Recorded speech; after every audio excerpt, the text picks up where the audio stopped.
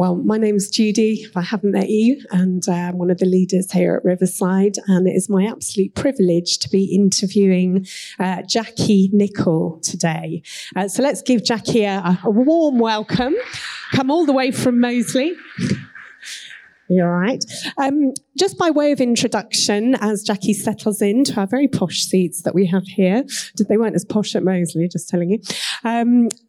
As Jackie sits down, just to say that Jackie is one of our life group leaders. She leads a group started by Paula Douglas way back when, a group of raucous women. I can testify to that because I've been to their group, but women who really do love the Lord and are growing all the time. She's also part of the leadership team of a community group in Moseley where we're having a barbecue later on, and also a really key part of our welcome team over at Moseley. She's often there on the welcome desk with her lovely smiles. So serving in loads of ways. And Jackie is a very courageous person. And as you hear her story, I think you'll get an insight into why she seems quite so fearless.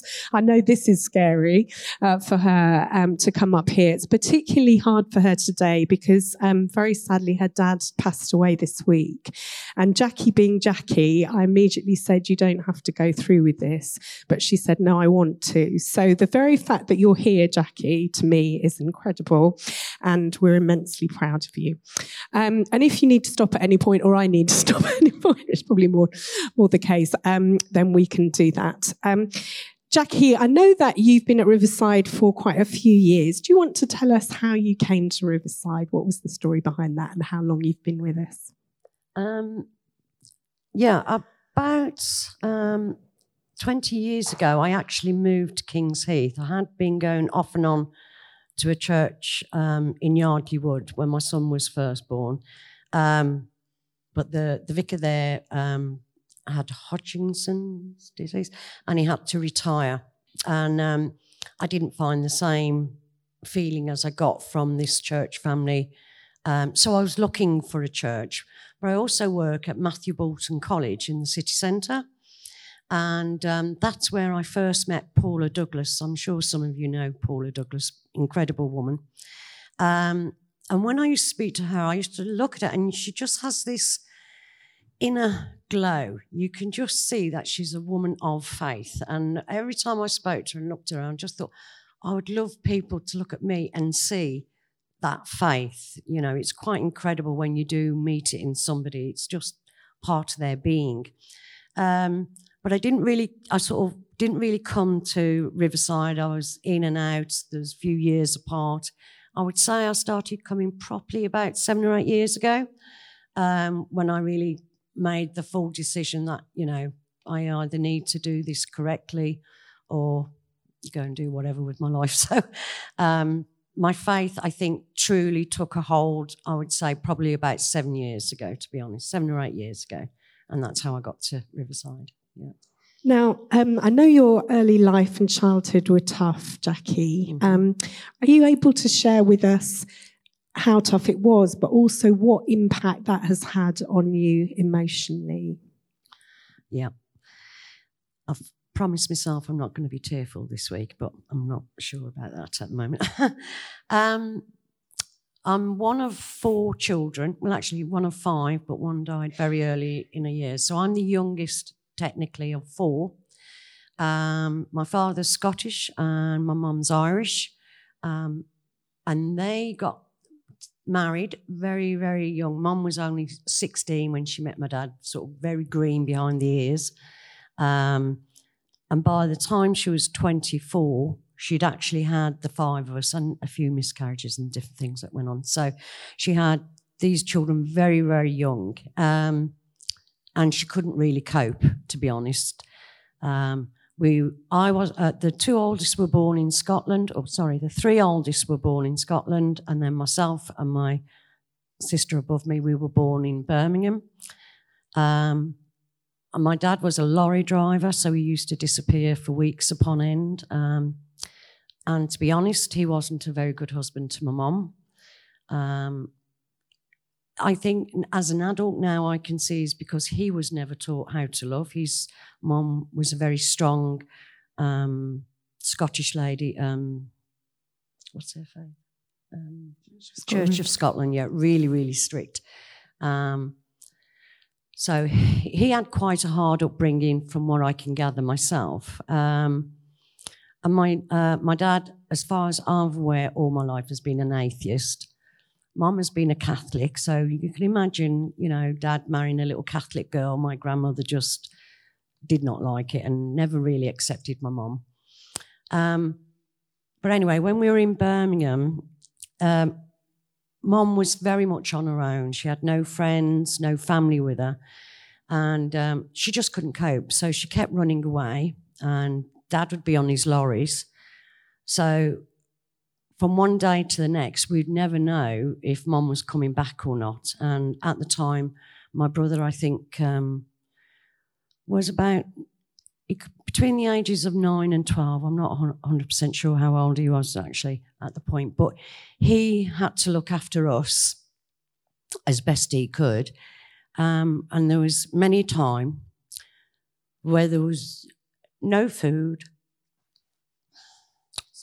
and no one around. So Leslie, bless him, he passed away 10 years ago this weekend, by the way, as well, which is very weird. Dad going on the 9th and Dad and Leslie dying 10 years ago.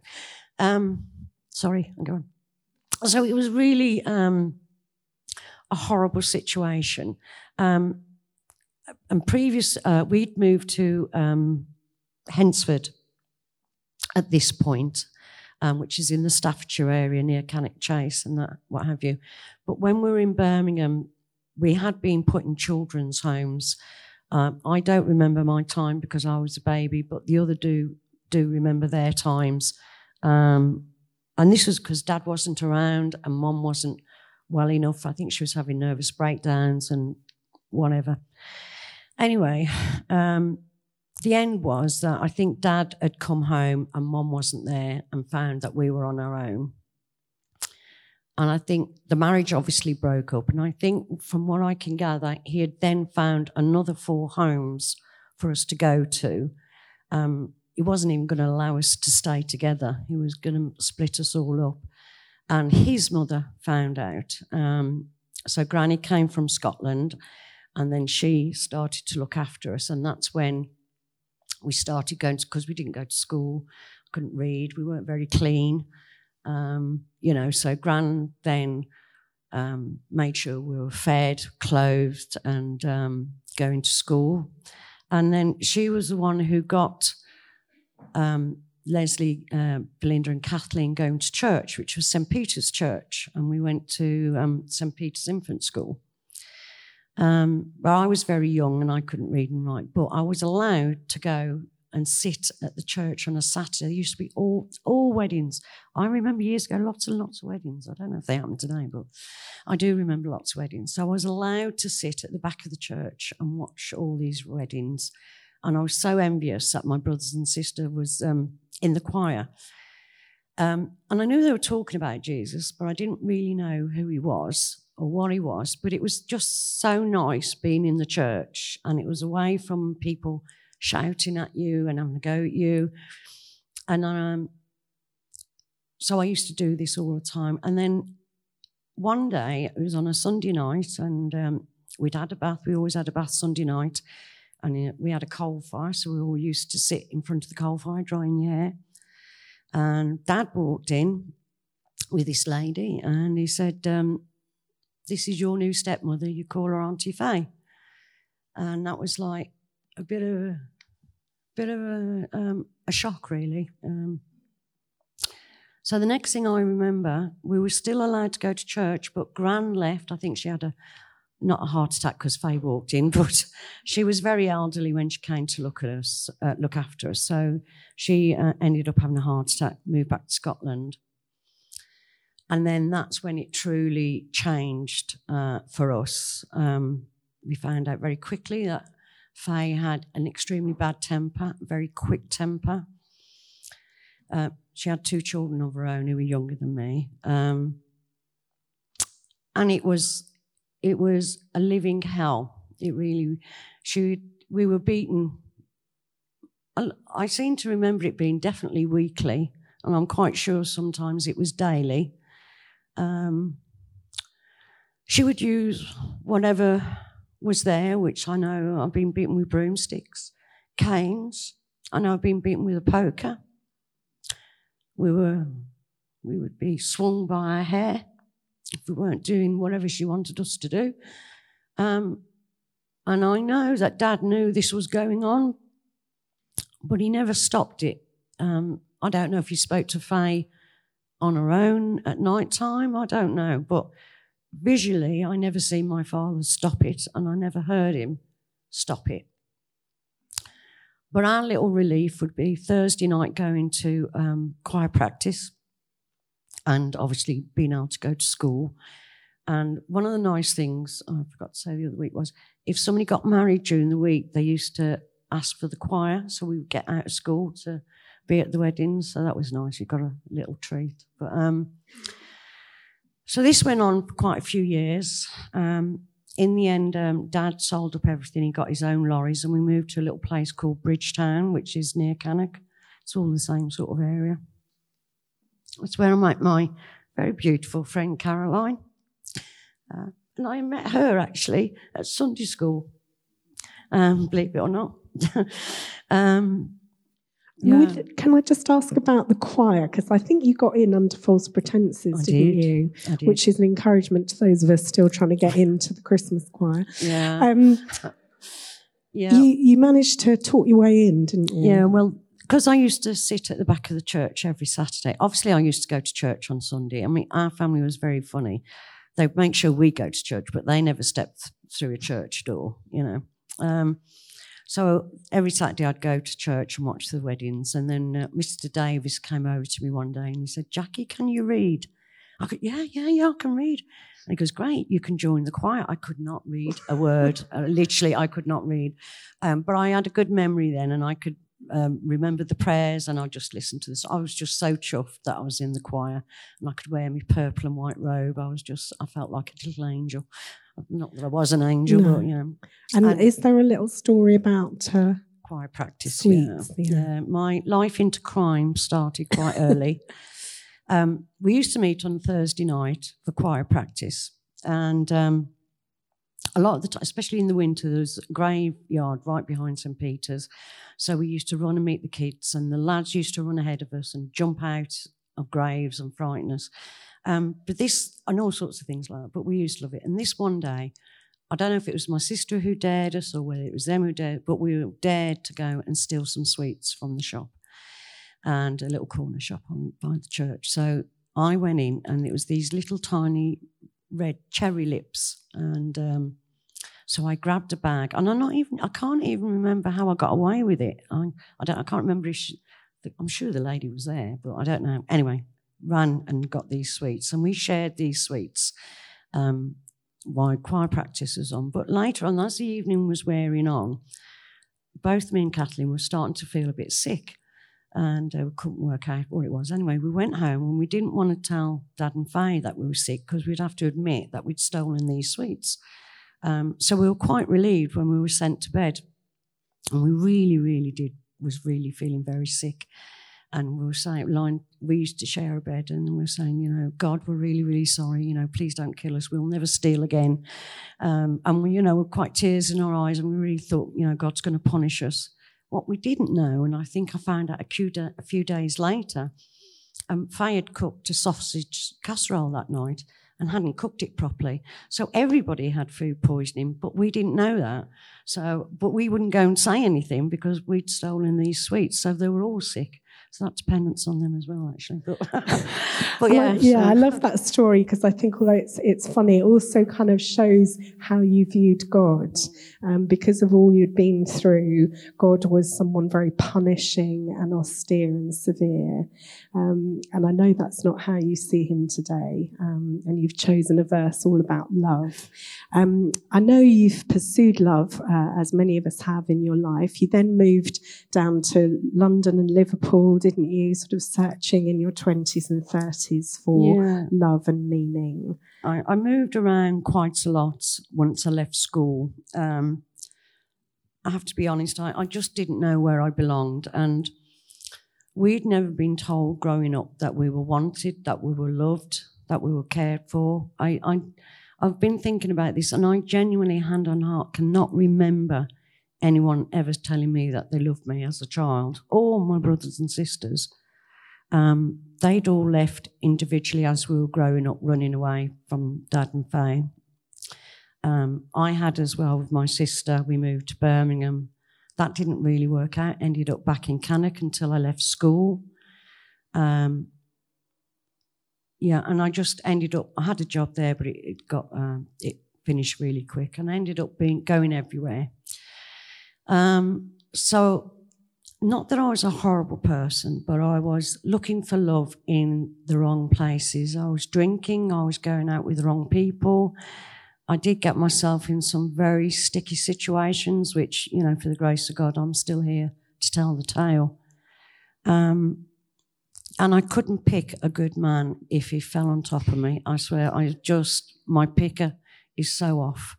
I would just always end up with a guy who drank a lot, or who was verbally abusive, or just didn't treat me right. And to be honest, I couldn't cope with, I was on about this morning, I don't think I could cope with anyone being nice to me, because I didn't know how to deal with it, to be honest. I made a lot of bad decisions in my early 20s and what have you. But out of that time, or a little bit later in your 30s, there was a lovely addition to your life, which is your lovely son, Jay, who I know many of us here have prayed for and you love very much. I think you tell each other you love each other every day, which is very redemptive. Yeah. I know things in the relationship that you were in when you were with Jay were, again, quite tough for you, weren't they? Yeah. About me picker being off, it was well and truly off on this one. I knew the guy. I'd known him for a couple of years, and I used to work in restaurant trades and bar and hotels, and I'd met this person who was a regular to the bar, and he was a lovely person, buy everybody a drink, great comedian, whatever. And after about 2 years, I actually went out with him, and very silly and very quickly, because I'd been ill previously, I'd been told that I more likely wouldn't be able to have any children. So this never entered my head. I just thought, this is never going to happen. So I had no sort of goal for my future, about having a family, because I just didn't think that was going to be for me. But anyway, in this relationship, I ended up getting pregnant, and I knew the minute that I was pregnant that this man was not the right man for my son. He was not going to be a good father, and he definitely got that one right. But by this point, I was living in Yardley Wood, and I found a church called Holy Cross. Well, I knew it was there. I don't think I'd actually gone to it at that point. But when I gave birth to Jay, to me, it was the biggest miracle in my whole life. It was the most wondrous thing I'd ever done. When I looked at Jay, I can't even tell you, my heart just burst, and I just knew I had to say thank you to God, because in my case, he was really a miracle child. And I found Holy Cross Church so I could get him christened and what have you. And I have to say, the vicar there was him and his family were incredible people. And meanwhile, my relationship was going down and down and down. He wasn't physically aggressive, but very verbally. Played a lot of mental games with my head and what have you. And it was actually the vicar who helped me to leave. We ended up being in a hostel for 6 months in Northfield. But it was still the vicar who ended up helping us get where I live today on Poplar Road, Kings Heath. It's the longest place I've ever lived in my life. But when Jay was born, I made a silent prayer to God that my son would never live a day of my life. He would never go hungry, and he would never not know that he's loved and wanted. I've never had a lot of money, so he doesn't have everything, but he has me and, what have you. I think he's very blessed if he has you. I think we're all thinking, yeah. So you left. I know you left the relationship. You left, I think, with just 2 bags of stuff and Two bags and Jay. And went to the hostel. And I suppose all of us look at you today, this incredibly brave and serene woman who clearly loves God and is loved by God. How did you really find this deep faith that you saw in Paula that you wanted for yourself? Has that been a gradual journey, or how did you find this living faith that I know you pray nearly every day and read your Bible? I think it has been a bit of it's always been in the background because I went back in the day when I went to infant school, we used to say prayers and do morning assembly and that. So I sort of known God was there. I really disliked him for a long time because I thought, how can you be a God and you let not just me but children suffer? People go through such horrible lives. Why aren't you stopping this? So I was very anti-God for a long time. Then I think really the real true birth of it was when I had Jay. I've got to be honest. I think I was just so overwhelmed and really wanted to say thank you. I think in my head that was him acknowledging me, look, this is for you. This is me showing my love for you. But at work with Paula, she told me about Riverside, came to visit a couple of times. I was looking for a church to go to, and I just felt that Riverside was a bit like home. I can't sort of think of another word at the moment. Although I didn't come all the time initially, again, mainly because I put my foot in it again with another relationship. But I just felt that I was allowed to be me, and I felt very unjudged, which is a big thing in my life. I've always felt that I've always been judged. And I found Paula to be a very beautiful woman, a very caring woman. When I did decide to actually stay with Riverside, she invited me into her little community group, and I met some other really beautiful women, Deborah Mosley and Pierre and a few others who are not, they've moved, but that's a basic 3 of us.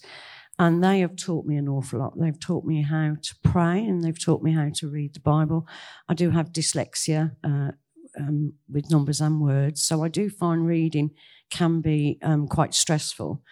And I find reading the Bible quite difficult because the words, I just don't even know how to pronounce half of them. I don't know where to begin, to be honest. So I do find reading the Bible quite difficult. But I like it being read, and I like listening to it. But a few years ago, I've sort of had a relationship.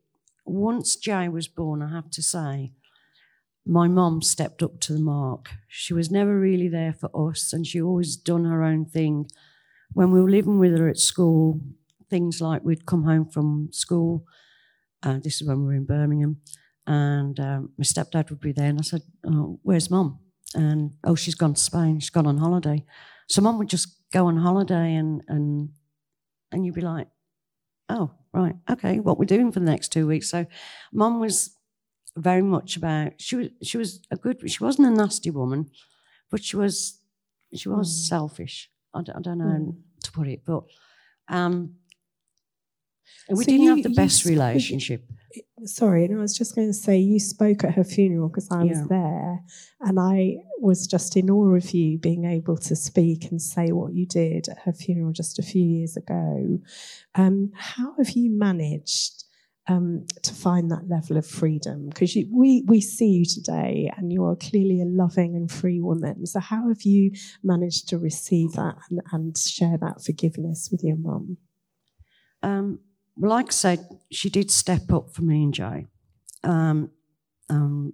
Initially, when I was with Jay's dad, we had no money because he wouldn't give me any. So I used to walk from Yardley Wood to Acox Green every day. So Mum would feed us and what have you. She still used to drive me mad, don't get me wrong, but she did stop us from, being on the streets. And through the years, we've had like an off and on relationship, and it's just Mum. So in the end, it was like, well, it's just Mum. You have to forget about the end and just deal with what's going on. And I think it's about 3 years? About 3 years ago, Mum started to act a bit weird, and we just put it down to Mum being a bit dippy, God bless her. But what was happening, she got dementia. And what would happen, I'd be at work, I'd get phone calls from the police on about my mum, on about somebody's broke in the house, or I'd get phone calls from the ambulances because she called them. And it started happening on a regular basis. And in the end, I took 4 months off work, and then realised during that 4 months how fragile Mum was and how bad she was with the dementia. But again, in my mind, I was having this problem. Well, why should I be there for her when she was never there for me? And it was really a massive battle was going on in my head. But I have to thank my community group, because I was honest with them and I said, I don't think I love Mum enough to care for her. And she really does need care. And they prayed for me so much every week when I was going to see them, and I got people to pray on Sunday, that in the end I actually started to love Mum again as a daughter should love her mum. And I seen her through to the very end. I mean, I did have to find her a home because we couldn't find somewhere where we could live together. And I'd been informed that financially I wouldn't get any help looking after her. So I'm like, well, I have to still work to pay the bills. But I do remember, actually loving her properly, truly loving her in the end. And I think that is the power of God and healing. Not, healing in me to be able to not deal with the past, but just deal with a woman who has lost herself for quite some time as well. Well, I think I'm sure everyone here can see how much God has done in you. It just shines out of you. And I would say, as a pastor, seeing you over these years transformed by this love has been incredible. Jackie is the one, when we're out, try praying, and we're all a bit nervous of giving out leaflets. Jackie's the first out there. She'll talk to anyone. And I think when you face what Jackie has, it's almost like the world hasn't got a lot to fear, and God is so much in you. You've chosen a verse which we can have up on the screen, which is from 1 Corinthians 13, which is basically saying, if you talk in the language of prophecy and of men, but you have not love, you're like a clanging cymbal or a noisy gong. I don't know if that verse could come up, but that's the verse that Jackie's chosen. You've chosen a verse about love. You didn't ever feel loved growing up or hear that, and yet now you found the love that Jesus has for you. Is there anything you want to just share with anyone perhaps here finally who still struggles to accept that love for themselves? I know I'm a changed person. I know I'm so totally different. And I've still landed myself in trouble as an adult at different times, which has affected my son and our relationship, which thankfully we have built up again. But I know I couldn't have gone through everything that I went through with my son as a teenager, because he was having such a dark time. He was ready to commit suicide, and then I was dealing with Mum at the same time. And I felt, if I hadn't had God, and I would literally be on my knees at the end of the night crying because I just didn't know what to do with Jay, and Mum was with dementia. But I know He gave me strength to get through every day, to be here today. And what I would say, my brother was very wise. He said to me, if you hold on to the pain that other people have given you, it only destroys you. It doesn't destroy them, because they don't know, they don't care. They're getting on with their lives. They have no idea what a horrible word they said to you or how bad they made you feel. They've said it, they've gone, they don't care. but it destroys you inside if you allow it. And you have to forgive them, not before them. You have to forgive them for you, because you want to be able to live a proper life without all that hate and that pain. I'm not saying it's all gone forever, but it is so much easier to deal with life today than it ever has been in my life. And it's forgiveness and love that allows that to happen, most definitely. There's a brilliant quote from Tim Keller that says, "To be loved but not known is comforting but superficial. But to be known and not loved is all of our greatest fear. To be fully known and to be truly loved is a lot like being loved by God. It's what we all need more than anything. It liberates us from pretense. It humbles us out of self-righteousness. And it fortifies us for any difficulty life can throw at us." And I think you are a walking miracle. Can we thank Jackie so much? Very, very proud of you.